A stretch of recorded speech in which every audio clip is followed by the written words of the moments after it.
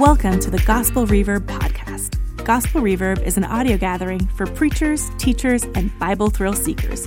Each month, our host, Anthony Mullins, will interview a new guest to gain insights and preaching nuggets mined from select passages of Scripture in that month's Revised Common Lectionary. The podcast's passion is to proclaim and boast in Jesus Christ, the one who reveals the heart of God, Father, Son, and Holy Spirit. And now, on to the episode. Hello, friends, and welcome to the latest episode of Gospel Reverb. Gospel Reverb is a podcast devoted to bringing you insights from Scripture found in the Revised Common Lectionary and sharing commentary from a Christ-centered and Trinitarian view. I'm your host, Anthony Mullins, and it's my delight to welcome our guest, Dr. Jeremy Begbie. Jeremy is the Thomas A. Langford Distinguished Research Professor of Theology at Duke Divinity School here in Durham, North Carolina. He is also the MacDonald Agape Director of Duke Initiatives of Theology and the Arts. He has authored several books, including A Peculiar Orthodoxy, Reflections on Theology and the Arts, and Voicing Creation's Praise, Toward a Theology of the Arts. Jeremy is an ordained priest of the Church of England, and he earned his PhD from the University of Aberdeen. Jeremy, thank you for being with us, and welcome to the podcast. And since this is your first time joining us, we'd love to know a bit of your story and how you are participating with the Lord these days. Thank you so much. Thank you for the invitation. A delight to be here. I came to faith when I was about 19 years old. I was brought up in Edinburgh, Scotland, and was a musician from as long as I can remember, far back as I can remember. And through my early life and through my teens, all I wanted to be was a musician. I wasn't an atheist, I don't think, but I was a kind of lazy agnostic. My mother was a Christian, my father probably not. And although I went to church every now and then, Christianity was a pretty distant thing, but I was interested in religion broadly. That was about it. Anyhow, I started on training in music and the beginnings of a career in music, and it's when I was at Edinburgh University doing that an old school friend of mine called Alan Torrance, who was a violinist, got together with me, and we played a number of concerts together. We played music. I was a pianist. He was a violinist, still is. And we started talking, of course, about the faith, and he introduced me to the New Testament. He introduced me also to his father, James Torrance, and I had an elective space in one of my courses, and he said, well, why not go along and hear my father speak? He's quite a good speaker. And well, okay, I'll do a course just for interest in theology, which I could barely spell. I never, of course, read the New Testament or anything like that. But anyhow, so I went along and heard this theologian, and I heard him speak on Hebrews, I think it was. And I don't think I understood a word that he said, because it was all a kind of foreign language. But at a deeper level, I knew he had something that I didn't have. And I thought, whatever he's on, I'd like some of that. He had an intellectual excitement, as well as obvious deep love and commitment to what he was doing. And I got to know the family well. I got invited into this wonderfully hospitable home. And I suddenly realized this is God in action. This is what being a Christian looks like and what being a Christian family looks like. And over the period of about 2 or 3 months, I realized I was praying, I was going to church, and I was a Christian. It wasn't a particular day, but it happened nonetheless fairly quickly. I was grasped by grace and by the extraordinary living presence of this person, Jesus, who spoke vibrantly to me out of the pages of the New Testament. So that's how it all started. Since then, I've tried to keep, of course, the music going, but I felt a strong call to ordination very early on. I went to study theology in Aberdeen under James Torrance, and then ordination training in Cambridge. I was then a parish minister for 3 years, and that's all I really wanted to do at that time. I didn't expect to be in the academic world at all. But I was called back to Cambridge to do some teaching at a seminary where I trained, and then I taught also in the university, and the rest is history, really. I've grown, I think, as a Christian theologian, as a Christian thinker.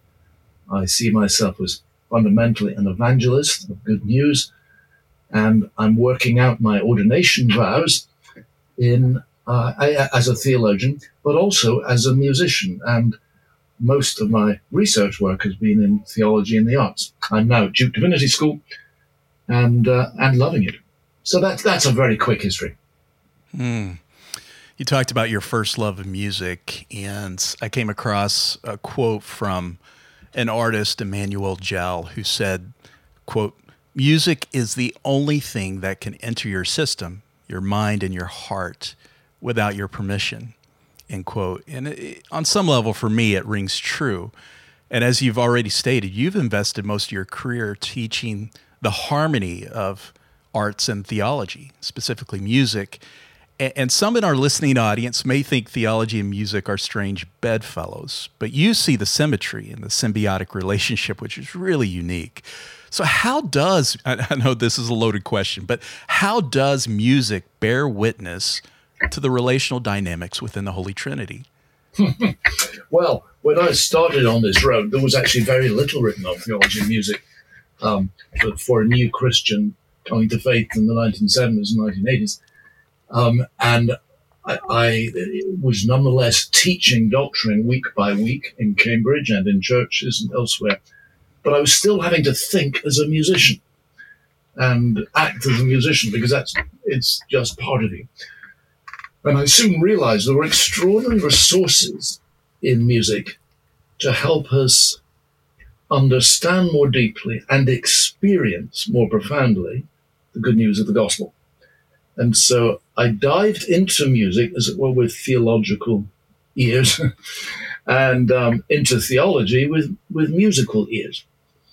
And one of the earliest things I found was an extraordinary resonance between what the church has come to call the doctrine of the Trinity and the way in which we hear music. And the way through into that is very simple. It's just that it's a very simple idea, really. And it's that the way we see the world and the way we hear the world, these are very different. If I'm a painter and I try to put yellow, say, and red on the same patch on a canvas in exactly the same space, it's impossible to see them as red and yellow. Either the yellow will hide the red or the red will hide the yellow, or if the paint's wet, then they become orange. So you can't see two different things in the same space at the same time. That's just the way our visual perception operates. The things we see occupy bounded spaces with edges to them, such that we say things are over here, but those things are not here. This desk is here, but it's not over there on the other side of the room. It occupies a bounded space. I also quickly saw that if you start thinking of the Trinity along those lines, which most of us do, you're in a lot of trouble because, of course, we don't believe in tritheism. We don't believe that there are three distinct gods occupying a bounded space, kind of three circles or zones. But we're certainly not Unitarian. That is, we don't believe that God is an undifferentiated sort of blob or like the white of a whiteboard, with no distinctions and no differentiations. Well, the way we hear the world then opens up a very different way of conceiving and imagining the triunity of God. Because, of course, if I play a note on a piano, that sound fills the whole of the space that I hear. It doesn't occupy a bounded zone. We don't say it's somewhere but not somewhere else. What we actually hear in our ears fills the whole of our heard space. And if I add another note to that, that second note will also fill the same space, but I hear it as distinct. If I add a third note, likewise, I'm now looking, or rather hearing, not looking, I'm now hearing three notes in the same space at the same time. So those classic problems of the Trinity, when we're trying to over-visualize it and try to understand threeness and oneness in the same space, they begin to disappear. And of course, there's another thing about a three-note chord, if these three notes happen to resonate with each other, is that, well, just that, they set each other off. They enhance each other. They free each other to be the notes they were created to be. Or if it's no piano, one string and the other two will free free each other to be the strings they were created to be. What this opens up then is a huge imagination of the Trinity that I believe is much more true to Scripture. So in John's Gospel, for instance, we have the Father in the Son, or Son in the Father. What are we going to do with that in language? It's very hard to visualize, but it's extraordinarily easy to hear just by playing two notes on the guitar and the piano. And I began to see that there's so many problems we've had with the doctrine of the Trinity is because we've insisted on over-relying on our eyes rather than our ears. And then this beautifully chimed in with, indeed, with James Torrance's theology and all the theology that I'd been hearing and that I'd been preaching for so many years. I suddenly realized this actually opens this up. And I've used this model in many situations with atheists, agnostics, schools, churches, and I've found so many of the problematic, the difficulties of conceiving the Trinity begin to dissolve away. So that's basically, that was one of the first things I discovered, and it was a kind of eureka moment. I would encourage our listening audience to look at the archives of your included videos on gci.org. Jeremy did such a masterful job of talking about the very thing he just mentioned. And it was helpful for me, Dr. Begbie, because we often look at the Trinity as a mathematical conundrum, as opposed to a relationship to be enjoyed and a mystery to consider, right? And music, what you just said about the ears versus our sight, I think music gives us the capacity to put on spiritual imagination in a way that those unhelpful analogies we often use in churches can never get at. So thank you for that. Well, that is the trouble, of course, with Trinity. So many of our Trinity Sunday sermons turn God into a problem to be solved. And we actually reinforce that in our congregation, which is ridiculous. I mean, we still go on about the doctrine of the Trinity, as if that's what we're talking about. We're not. We're talking about God. So, I remember when I first started teaching theology, people used to say to me, as they do to lots of pupils of the Torrances, I think, you've got a bit of a thing about the Trinity. And my response was, I do, yes, indeed, because I have a thing about God. Do you not? Yes. What other thing is there? It's fascinating, isn't it? We all think about God, but I think about the Trinity, it becomes this kind of optional, exotic extra that's really quite difficult for theologians. No, Trinity is a reality to be enjoyed, not a problem to be solved. Yeah, this conversation reminds me of a quote I saw in Michael Reeves' book, Delighting in the Trinity. He wrote, "Indeed, in the triune God is the love behind all love, the life behind all life, the music behind all music, the beauty behind all beauty, and the joy behind all joy." Hey, I'm going to get that. Well, let's move on to the lectionary passages. That's why we're here today. We'll be discussing 4 passages this month. We're going to start with Romans chapter 9, 1 through 5. We're calling it An Apostle's Anguish. Next is Romans 10, 5 through 15, Confession. Then Romans 11, 1 through 2a, and 29 through 32, His mercy is more. And finally, Romans chapter 12, 1 through 8, You belong. I'll be reading our first passage of the month. It's Romans chapter 9, 1 through 5. I'm reading from the Common English Bible. It is the Revised Common Lectionary Passage for Proper 13 in Ordinary Time, which falls on August the 6th. I'm speaking the truth in Christ. I'm not lying, as my conscience assures me with the Holy Spirit. I have great sadness and constant pain in my heart.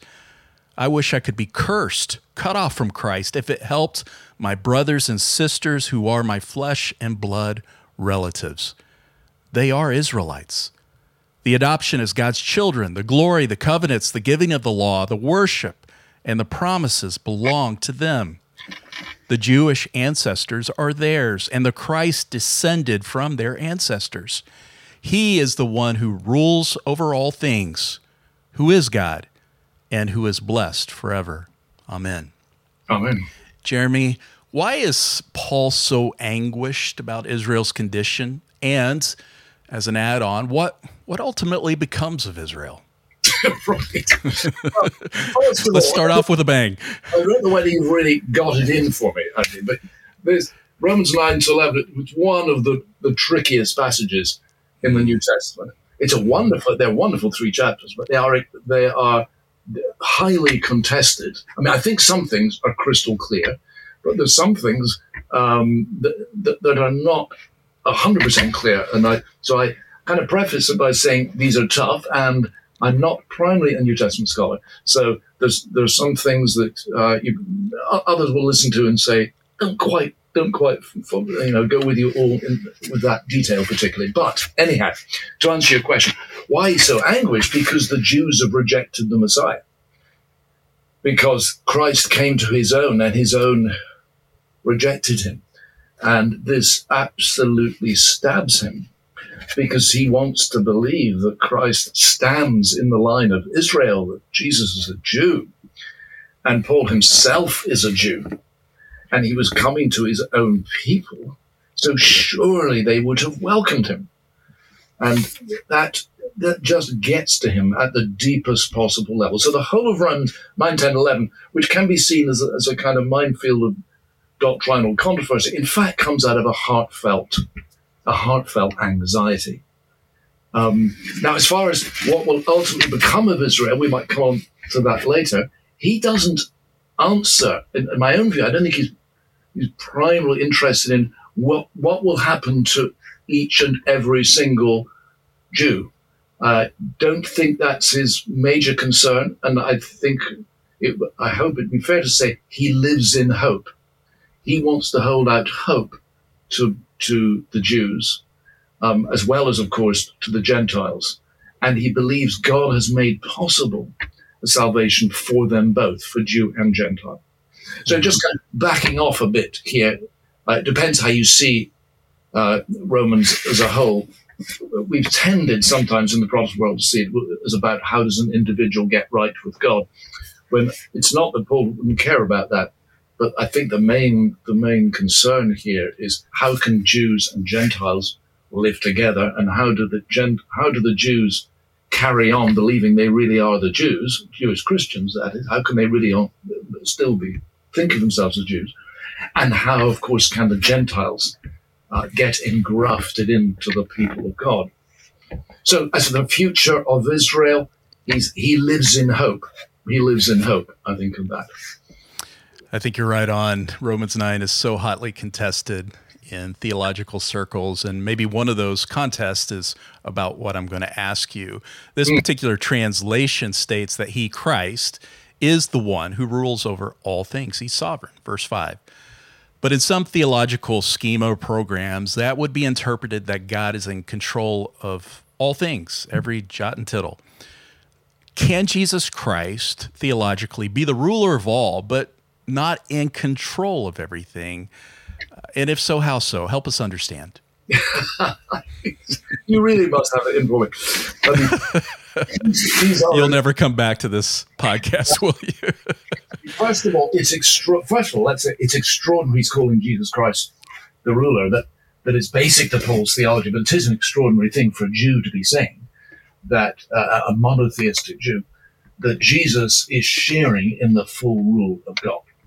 In my colleague and friend Richard Vulcan's words, Jesus belongs to the identity of God. That's what Paul is saying. That's what the New Testament is saying, which means he shares in the full rule of God. And that's an absolutely extraordinary thing. I was with Richard last night. We're in the same Bible study group.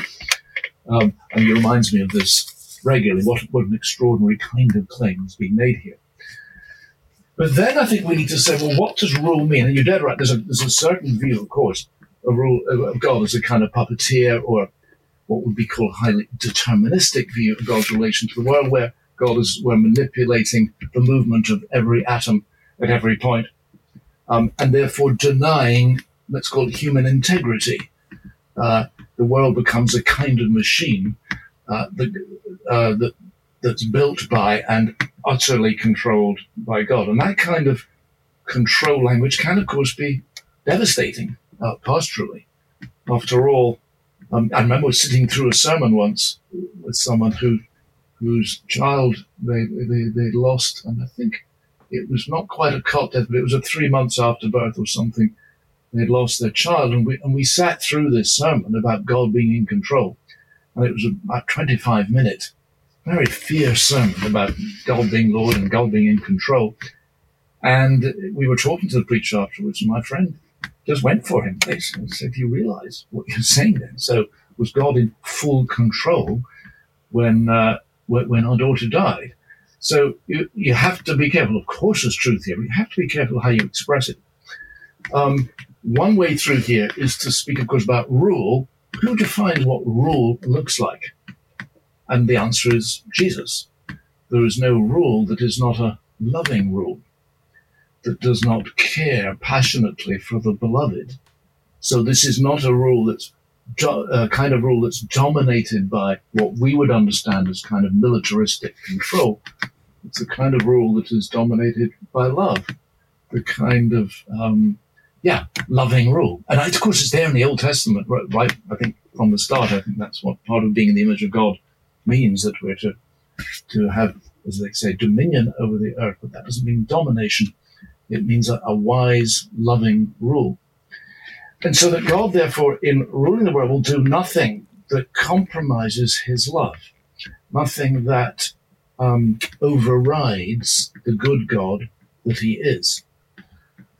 So that's how I would understand rule. And what's happening in Romans 9, 10, and 11 is that Paul is saying not, as some interpretations of Romans 9 have, that God is directly manipulating every last event, but that God is nonetheless working his purpose out in the world, very often against human resistance and against evil forces and all the rest of it, but he is working his purposes out, and those purposes are purposes of love and grace. And that's how God rules or exercises his rule. Jesus, in other words, keep coming back to Jesus. Jesus is the model of what rule is actually about. Think of Jesus driving out healing people, driving out the evil in his healing miracles and teaching the rest of it. That's, I think, the best model of rule that we have. I think the Torrances and Bart as well have done such a service to the church in helping us understand that God can only act out of his being. Yeah. He cannot contradict himself. So as you said, Jesus, who is the center of all things, he defines what rulership looks like, what reign looks like, and it looks like love because that's who he is. And so it is such good news. But sometimes we come to scriptures like this and with our fallen imaginations, imagine something fearful, that God is in control. And so he did this to my child, referencing the example you gave, to teach me something. Well, what kind of God is that? And so we keep looking to Jesus, don't we? Absolutely. Now, of course, that doesn't mean there won't be great mysteries. I mean, that doesn't instantly answer every question. What it gives us is a perspective from which to look at the world. You're right, of course, this was Bart's great insight. You see everything through Christ. And Bart didn't think that he was doing anything terribly revolutionary or different there. He was just trying to unfold the logic of the New Testament, of what the Gospels and Paul and the rest were actually saying. And on that, I think he's dead right. That was the great breakthrough for me theologically as well, actually. Yeah, for me, it's realizing that really all theology is Christology.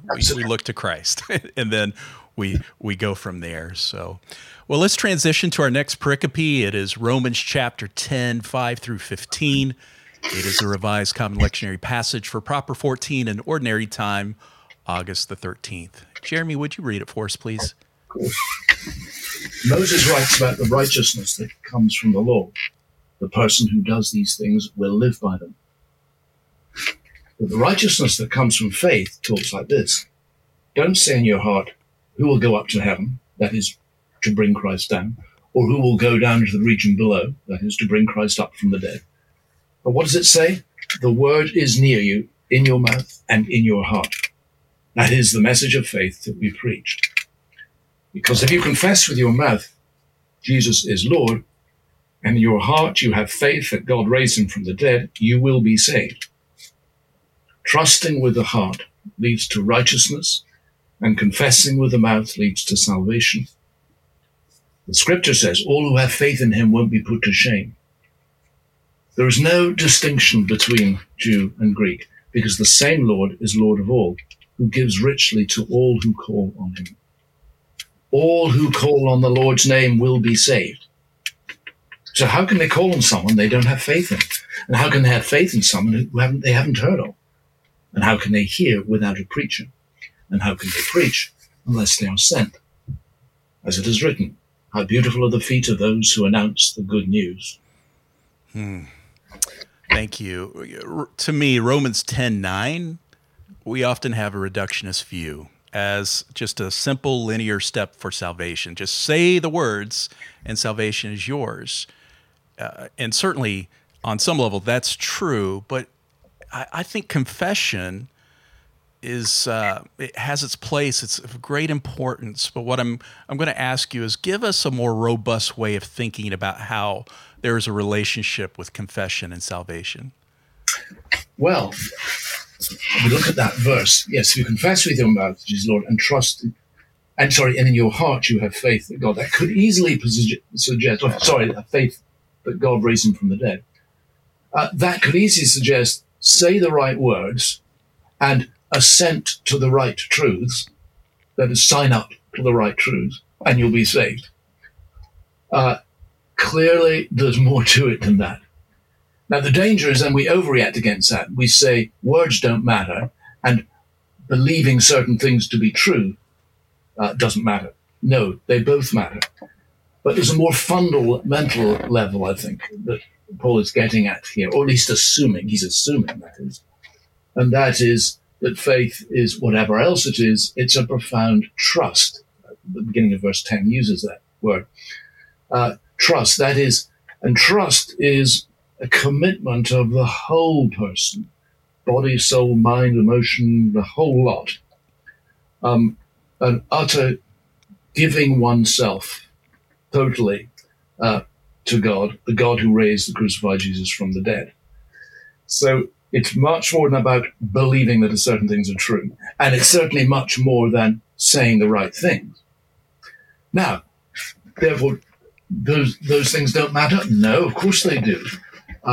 The right words and ascending to the right things are part of what it means. They're the kind of outward expression of this deep, deep trust. The trust is, of course, yet again, Christ-centered. And that's what's crucial and going on right through. It's not just finally believing, again, the right things. It's believing in Jesus Christ. Calvin had this brilliant thing about, we understand, faith as through the Spirit. Through the Spirit, you are united, that is bound to Jesus Christ. So everything is Christ-centered here. So with this profound trust in Christ, yes, we will say certain things. And yes, we will believe that certain things are true. But those were the outward sign or the fruit of this deep, deep trust. I think that's what's going on. He doesn't actually mention the Spirit right here, but he's certainly presupposing that. For Paul, it's the Spirit who makes this faith possible, who makes it possible for us to trust in Christ. You know, I just a little aside there. Often I'm often intrigued when people make the Christian faith, how can I put it, sound a little too easy to believe. What we're asked to believe is that this Jesus of Nazareth, son of a carpenter, in an obscure part of the Roman Empire, is the secret to the entirety of the universe, the cosmos in all its billions of light years, and all, the vastness of the cosmos. That's what we're being asked to believe, which is not immediately obvious. And we're also asked to believe it of a Messiah that was crucified. It was a kind of ultimate oxymoron for a Messiah, the warrior king, to be crucified. How is that possible? 1 Corinthians 1, of course, deals with that, and chapter 2 makes very clear that is a miracle of the Spirit. Why on earth would you put your trust, your total trust, in this man, if it weren't for a miracle that happens in you by the Spirit? Now, Paul goes on there. I'm sorry, I'm jumping slightly here, but he goes on here. Say, well, how does this happen? Well, of course, evangelism happens through a preacher, through declaration. And what happens when someone declares Jesus Christ? The Spirit operates. And the Spirit takes my feeble words as a preacher and makes them live inside you and inside your heart such that you trust Christ. I think it's in that kind of, that's kind of crudely summarized, but I think that's what's going on here. I appreciate what you said about verse 10, trusting. And I've long thought of salvation as just trusting our belonging to God. Yeah. And if we saw it as a trust relationship, how that would change American Christianity, which often is easy, cheesy, cotton candy Christianity, as I've heard it called. It's 3 inches deep and 3 miles wide.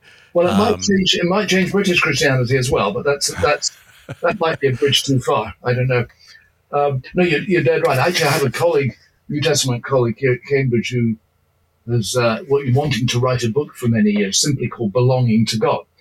So the whole of the gospel around the category of belonging.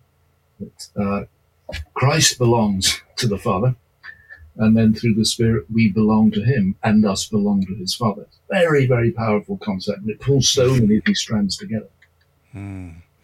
You've already touched on this, but many people in our listening audience, Jeremy, are gospel preachers and teachers. And Paul seems convicted that heralding the gospel is a glorious thing, but sometimes it can feel underappreciated. Could you just take a moment to encourage those who labor to herald good news? Just go for it. James Torrance, I mentioned earlier on, my mentor for many years, he taught me about a very early sermon he preached, which was, he said it was a disaster because he messed up and it was badly organized, and I think he dropped his notes and it all went wrong. And it was about 10 to 15 years later, I think, someone came up to him at a service and said, do you know, when you were about 23 or whatever it was, you preached a sermon on such and such. I went home and I suddenly realized Jesus was real. At the beginning of my Christian life. So what I'd say to preachers is, work at it like mad. Never be ashamed of it. And we have to believe that the Spirit is going to honor that, and the Spirit is going to work through you, and for many, bring Christ alive. I'm a musician, and sometimes when I visit church, they say, oh, well, you won't want to be preaching, you'll just be wanting to play the piano, or do we need a piano or a choir? And I said, no, I'll be preaching. You're going to get a 20-minute sermon. Because words are incredibly important. And whatever else the Christian message is, it is something to be declared. Something has to be spoken at some stage. That's the way that God has set things up. So we should never be ashamed of it. And think of the millions of lives that have been changed through good preaching. When I said work at it, I do mean that. Work joyfully at it, of course. But it doesn't just happen. It's something you have to work at and craft. Don't be ashamed of the time that you spend on a sermon. It's very easy to say, isn't it? When someone comes to the door, if your pastor, someone comes to the door and they say, could you come see me? There's a thing I just had to talk through. Yes, of course, I'll do that. But you wouldn't say, well, actually, I'm in the middle of preparing a sermon, so you're going to have to wait a day. It's that priority we give to preaching. I think we should never be ashamed of. So preachers out there, go for it. And I just love hearing a good sermon. That's an encouraging word, and right on about the story you shared with J.B. Torrance, because in my own experience preaching the gospel, proclaiming good news, it's those sermons that I think are stinkers and bombs that people will say, oh, that's exactly what I needed to hear by the Spirit. And it's such a powerful reminder. Yes, I am a participant in what God's doing, but it's God. It's His word, and it won't come back empty. Hallelujah. Yeah, precisely. One has to believe that. So no, you never know. You never know. I used to get very discouraged when people didn't say anything after sermons. And one of the very first sermons I preached, I really worked incredibly hard at it. It was on justification by faith, of all things. And I stood at the back of the church after the service, waiting for the waves of adulation. The sweat was pouring off me. And I thought, my goodness, this was a good sermon. That, they're going to be very moved and someone's going to say they were converted. The first man came up to me and said, "Yeah, Jeremy, thanks for your sermon. Your predecessor, he really knew how to preach." Oh, wow. Cool. Truth bomb. The gift of discouragement is not one of those gifts that died out at the end of the apostolic era. It's still very much around. There we go. Well, let's transition to our next pericope of the month. It's Romans chapter 11, 1 through 2a, and 29 through 32. It is the Revised Common Lectionary passage for Proper 15 in Ordinary Time, August the 20th. So I ask you, has God rejected his people? Absolutely not. I'm an Israelite, a descendant of Abraham from the tribe of Benjamin. God hasn't rejected his people, whom he knew in advance. Or don't you know what the scripture says in the case of Elijah when he pleads with God against Israel? God's gifts and calling can't be taken back. Once you were disobedient to God, but now you have mercy because they were disobedient. In the same way, they have also been disobedient because of the mercy that you received, so now they can receive mercy too. God has locked up all people in disobedience in order to have mercy on all of them. I've heard it said, Jeremy, it's people don't abandon people they love, they abandon people they use. God doesn't use us in the ways we often think about using in our fallen human condition. He loves us, and his love doesn't recoil even in our rejection of him. So how should this inform our understanding of God, our understanding of the human family, and I know this is, again, another big one, and how we bear witness to the kingdom of God? And you've got 5 minutes. Boy, I'm going to have to ask for extra money for this, I think. Yes. Right. I don't have the answers to all these things. That's the first thing to say. I think there is a real mystery going here. Just to back off a bit, or back away from the argument, for Paul's argument at this point, and look at the bigger picture. I think what Paul's argument in 9, 10, 11 very crudely and broadly is that, yes, the Jews have rejected the Messiah. But because of that rejection, or through that rejection, as a result of that rejection, the gospel has, so to speak, bounced to the Gentiles. And the Gentiles have received it, or many have, gladly. And then his hope is that the Jews will receive it, or rehear it and receive it, rather I should say, rehear it and receive it, through the ministry of the Gentiles. So there's a wonderful pattern there, as it were, from one to the other. One rejects, so it goes to the other, in order that it can come back to those who reject. And that's what Leslie Newbigin, the great Presbyterian minister and missionary, I recommend anything he writes, but he talks about the logic of election. It's not a case of choosing one and rejecting the rest. It's choosing one for the sake of the rest. And then the rest, they're chosen for the sake of yet others, and they're chosen for the sake of yet others, and so on. I think that's what's going on here in 9, 10, 11. So, what you've been saying earlier in 9, in particular in chapter 9, is that the gospel, this is how God has always worked, it seems. That some have their hearts hardened, and then the gospel or good news goes elsewhere, but then it can come back to those whose hearts were hardened. Now, the trouble with this, and to be honest, I don't have any easy answers to this, that language of hardening of heart, that's hard language, or locked up in disobedience. I do believe that when we reject God, God, so to speak, confirms our choice in some way, in some mysterious way. And I can't work out all the ins and outs of that, but there's a kind of confirmation of the decision we've taken. But Paul's great hope for someone in that position, when we see someone doing that, is, well, maybe this will enable someone else to come to faith who can then share their faith with the person who has rejected God. initially. That's Paul's hope. So I see the whole thing basically as about hope. Just a little story that might relate a bit to this. My brother is for all his life has been all his adult life, a chronic schizophrenic, very ill, and very unlikely to recover or be cured from this, of course. And and he may or may not be a believer, I don't know precisely, but I often ask myself, why have I had such a wonderful life in comparison to him? Or to put it in the language of election, why have I been chosen and not him? And that great why, that things have turned out this way, I have no answer to particularly. That is, of course, a mystery. But the question, of course, what I ought to be asking is, what can I do or say for the sake of my brother, in order that the love of God might work through me to him? That's the question.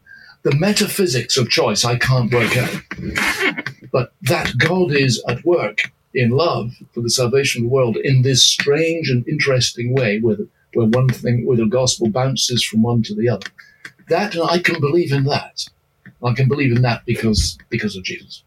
So that's a roundabout way going, but it's a hard problem because it seems to make God slightly manipulative on this.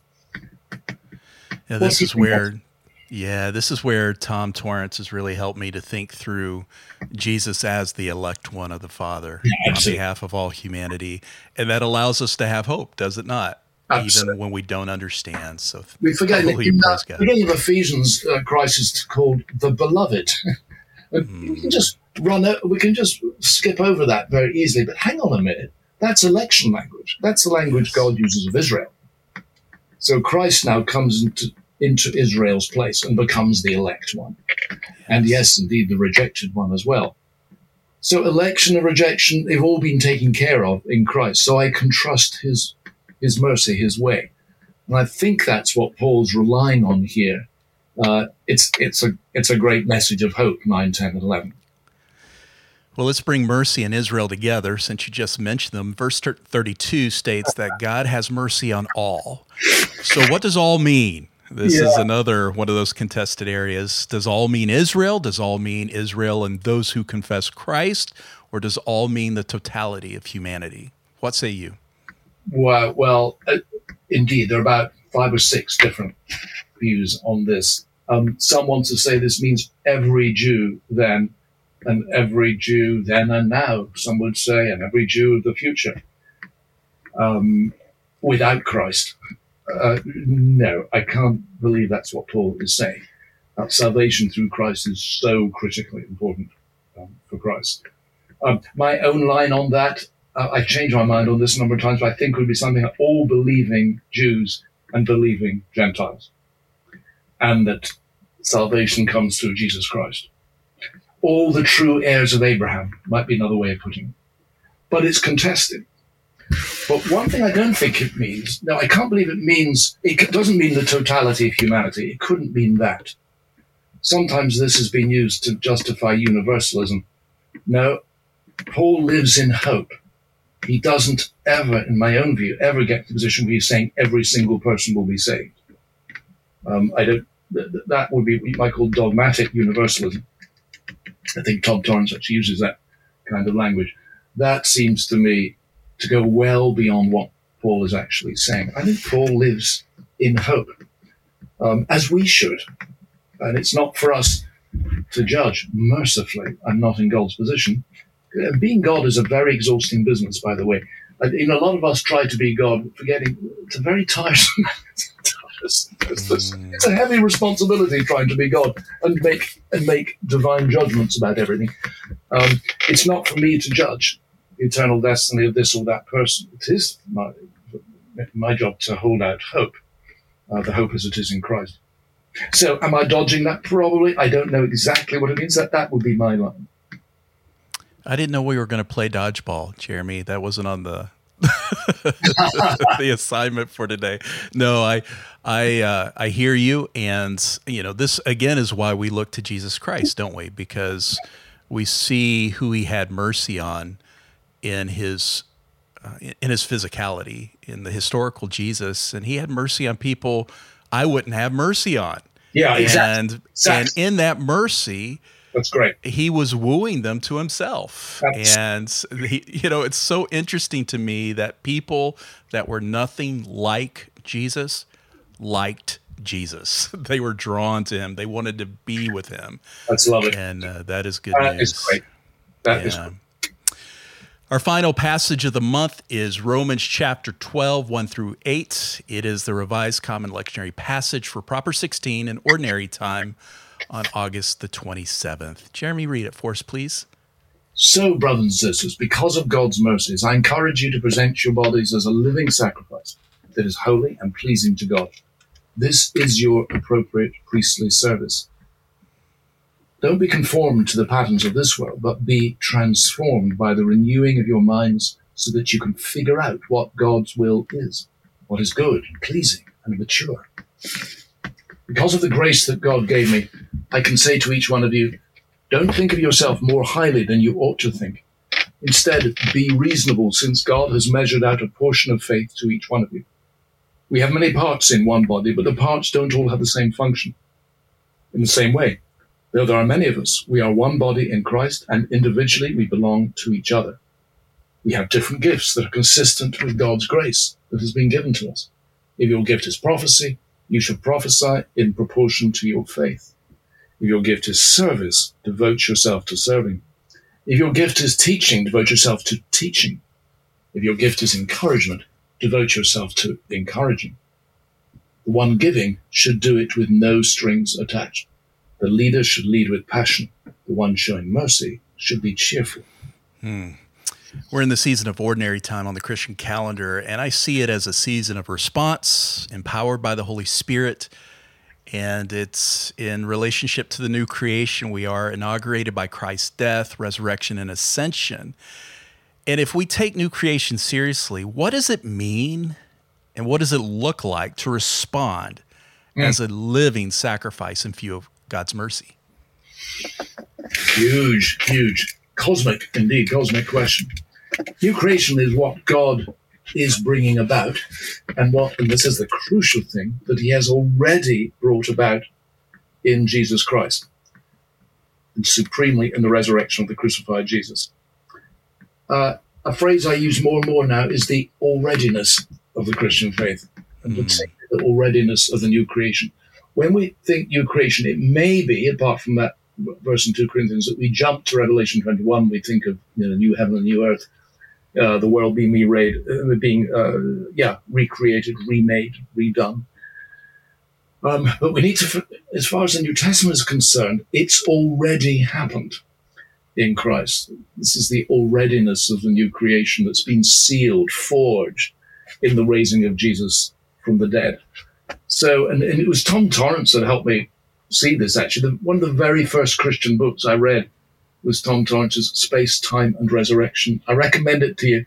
There was so much I didn't understand in terms of the detail, but the vast cosmic sweep of that book just took my breath away. I remember N.T. Wright telling me that he was in tears by the time he got to the end of that book. He was so good like this, because it's this extraordinary vision that Christ has already defeated the powers of darkness, the powers of evil, which ruin our lives and which ruin the created world as a whole.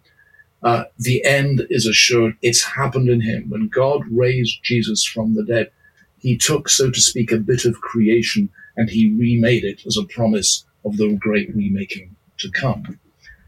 So the alreadiness, it's already happened in Christ, is crucial. And I think, although he's not quite spelling that out, not at this point, we get plenty of hints of it in Romans 8 and elsewhere in Paul, 2 Corinthians. But it's there nonetheless. It's all assumed. Then, of course, it's not just already in the past in Christ. It's there in the future, the recreation, the great cosmic makeover, as in Revelation 21 and in Romans 8 and elsewhere. God bringing all things together and God's people in the center of the new world, with honoring the Lamb on the throne. But then, this might address the last part of your question, Anthony. What does that mean? Well, of course, new creation is accessible now through the Holy Spirit. In Paul's worldview, it's the Spirit who comes from the future and the Spirit of Jesus Christ who comes to turn our lives inside out, so that if anyone is in Christ, 2 Corinthians 5, new creation. It's the Spirit who makes all this possible. What does it mean? Fundamentally, it means we can, of course, say Abba Father. We can call God Father. It means that we now belong to a new community called the church. We have brothers and sisters for eternity. We are loved to the very depths of our being. And therefore, it means that everything in our lives will be magnetized by the love of God. Everything will point to God, ultimately. So in my own case, when I was talking about music, after I came to faith, became so much more interesting because now I could think about ways in which it could magnify God and stop being an idol, stop being something I worship. Related to that, a very interesting thing about Romans 12, and it was my colleague here in Cambridge, Michael Thompson, who pointed this out to me. Indeed, he wrote a whole dissertation on it called Clothed in Christ. What he noticed was if you go back to Romans 1, where Paul, among other things, is outlining, painting in very lurid terms the effects of idolatry. That is, we worship the creation rather than the creature. And he spells out this awful downward spiraling of idolatry. What's really interesting is by the time we get to Romans 12, and this is after Paul has spelled out the whole kind of logic of salvation, election, or whatever, now he's saying to the community, not just to individuals, he's saying, how are you going to live? And my colleague Mike has shown in this book that point by point in this section of Romans, Paul is answering Romans 1. That now you don't have a worship of the creation rather than the creature. You have the worship of God. Present your bodies as living sacrifice, is holy and pleasing to God. This is your appropriate priestly, it can be translated there, worship. Now, everything you do can glorify God. So you don't have to be trapped by this awful running down that idolatry brings. When you worship creation, then you worship yourself, and you just sort of disappear down an idolatrous plug hole. So it's a fascinating thing. What you have now, because of Christ and the Spirit, you can have the reversal of idolatry. Now, God can be honored above all, and not the human self, not the human sinful self. So, just a bit of background there. Reread that, and you'll see he's talking about the mirror opposite of what he talked about in Romans 1. Mm-hmm. You mentioned N.T. Wright, and my wife and I have been journeying through his devotional, a daily devotional called On Earth as It Is in Heaven. And you can see hints of Torrance in his thought process. But one of the things that comes emerging so beautifully out of that book is we too often think of what is to come, and we think of it in terms of escapism. We just can't wait to get away from this place, but God has remade it in himself. And it is unfolding before our very eyes. And what I hear you saying is, how can we get in on that? How can we actively participate in that reality that is already true in Jesus Christ? And I think that the arts are one very powerful way in which that can happen. That the arts, I think at their greatest, are not just creative, but recreative. That is, the artist, musician, whoever, can take the very worst and remake it. There's a wonderful sculpture, used to be in the British Museum, no longer there now, but it was called the Tree of Life, which of course comes from Revelation 22, 21.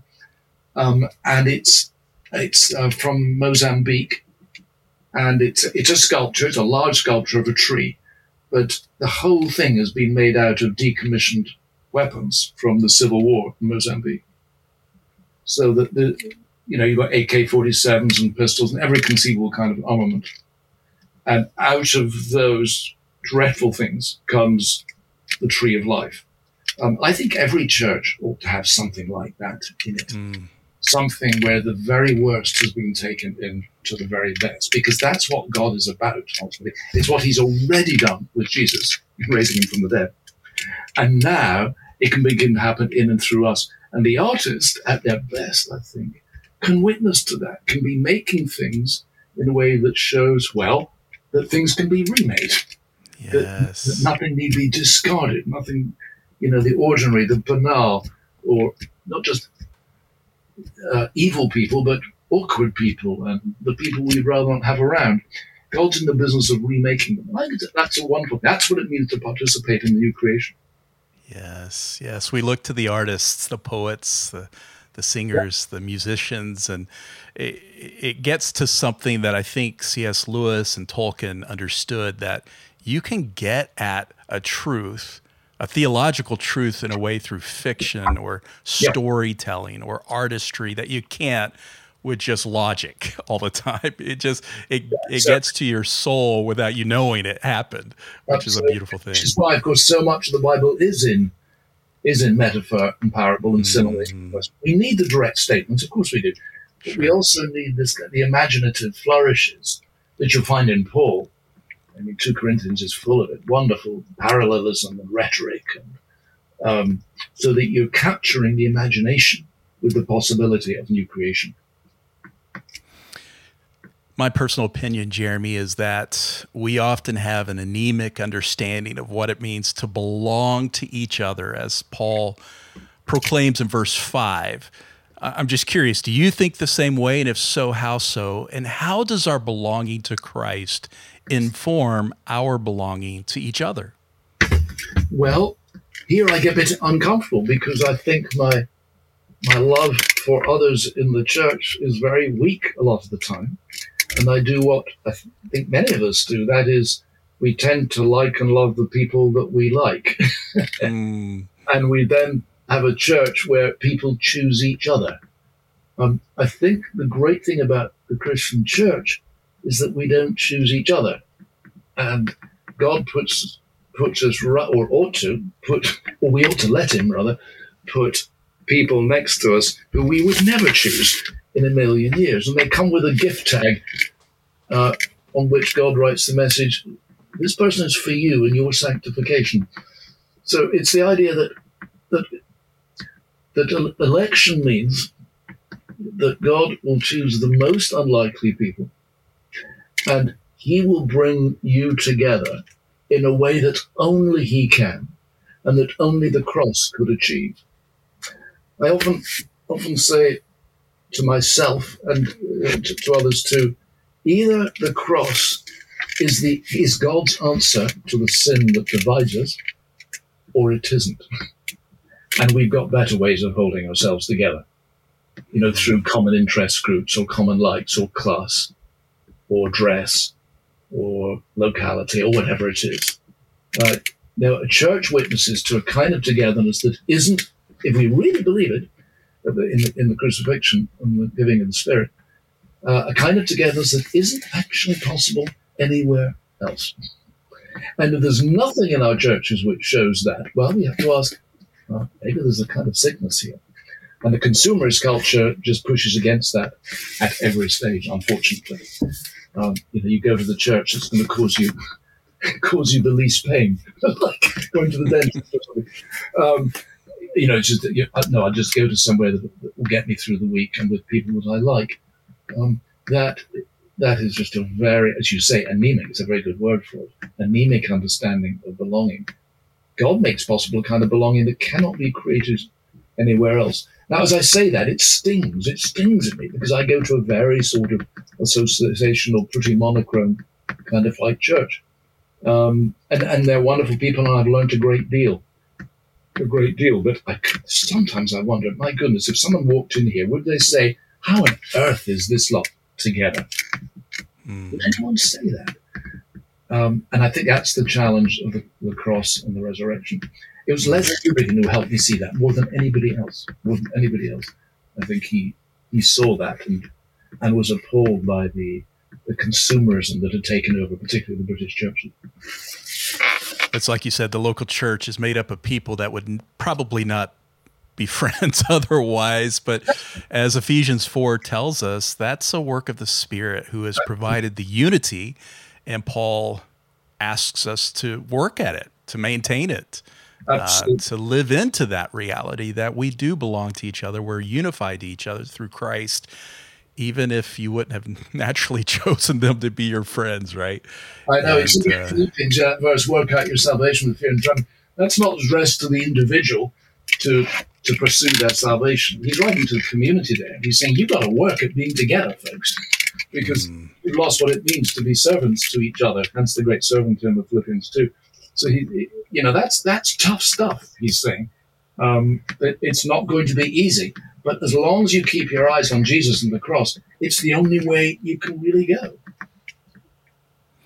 Yeah, it reminds me of what Karl Barth wrote, and I paraphrase, but Jesus is the Lord of all, and he's the servant of all. Yeah. And in him we do likewise, don't we? Yeah. Well, Jeremy, I thank you so much for being a part of this podcast. It was rich and it's beautiful, and I know the listening audience will benefit greatly from it. I want to take a moment to thank our podcast producer, Ruel Inario, who's been crushing it, doing a great job, as well as our transcriber, Elizabeth Mullins, who is just doing a smashing job. We couldn't have this podcast without them. Jeremy, it's our tradition here at Gospel Reverb to invite our guests to close in prayer. So would you please pray for us? I'd be delighted. Thank you very much. Heavenly Father, for this time together, we give you thanks for the extraordinary calling that you have given us, whoever we are, whatever we are, for the way in which you have adopted us, unworthy as we are, not because we are better than anybody else, but because by your Spirit you've opened your heart to us and opened our hearts to you. Thank you for that miracle, for the miracle of grace. Challenge us to see the cost of unity in the church and what you have made possible. We thank you for Paul's dogged determination with the Jews and the Gentiles in churches, quarreling, full of pride, full of division, and yet he keeps returning to the cross, to the death, and to the resurrection of Jesus. We ask all these things in his glorious name. Amen. Amen. Thank you for being a guest of Gospel Reverb. If you like what you heard, give us a high rating and review us on iTunes, Spotify, or wherever you get your podcast content. Share this episode with a friend. It really does help us get the word out as we are just getting started. Join us next month for a new show and insights from the RCL. Until then, peace be with you.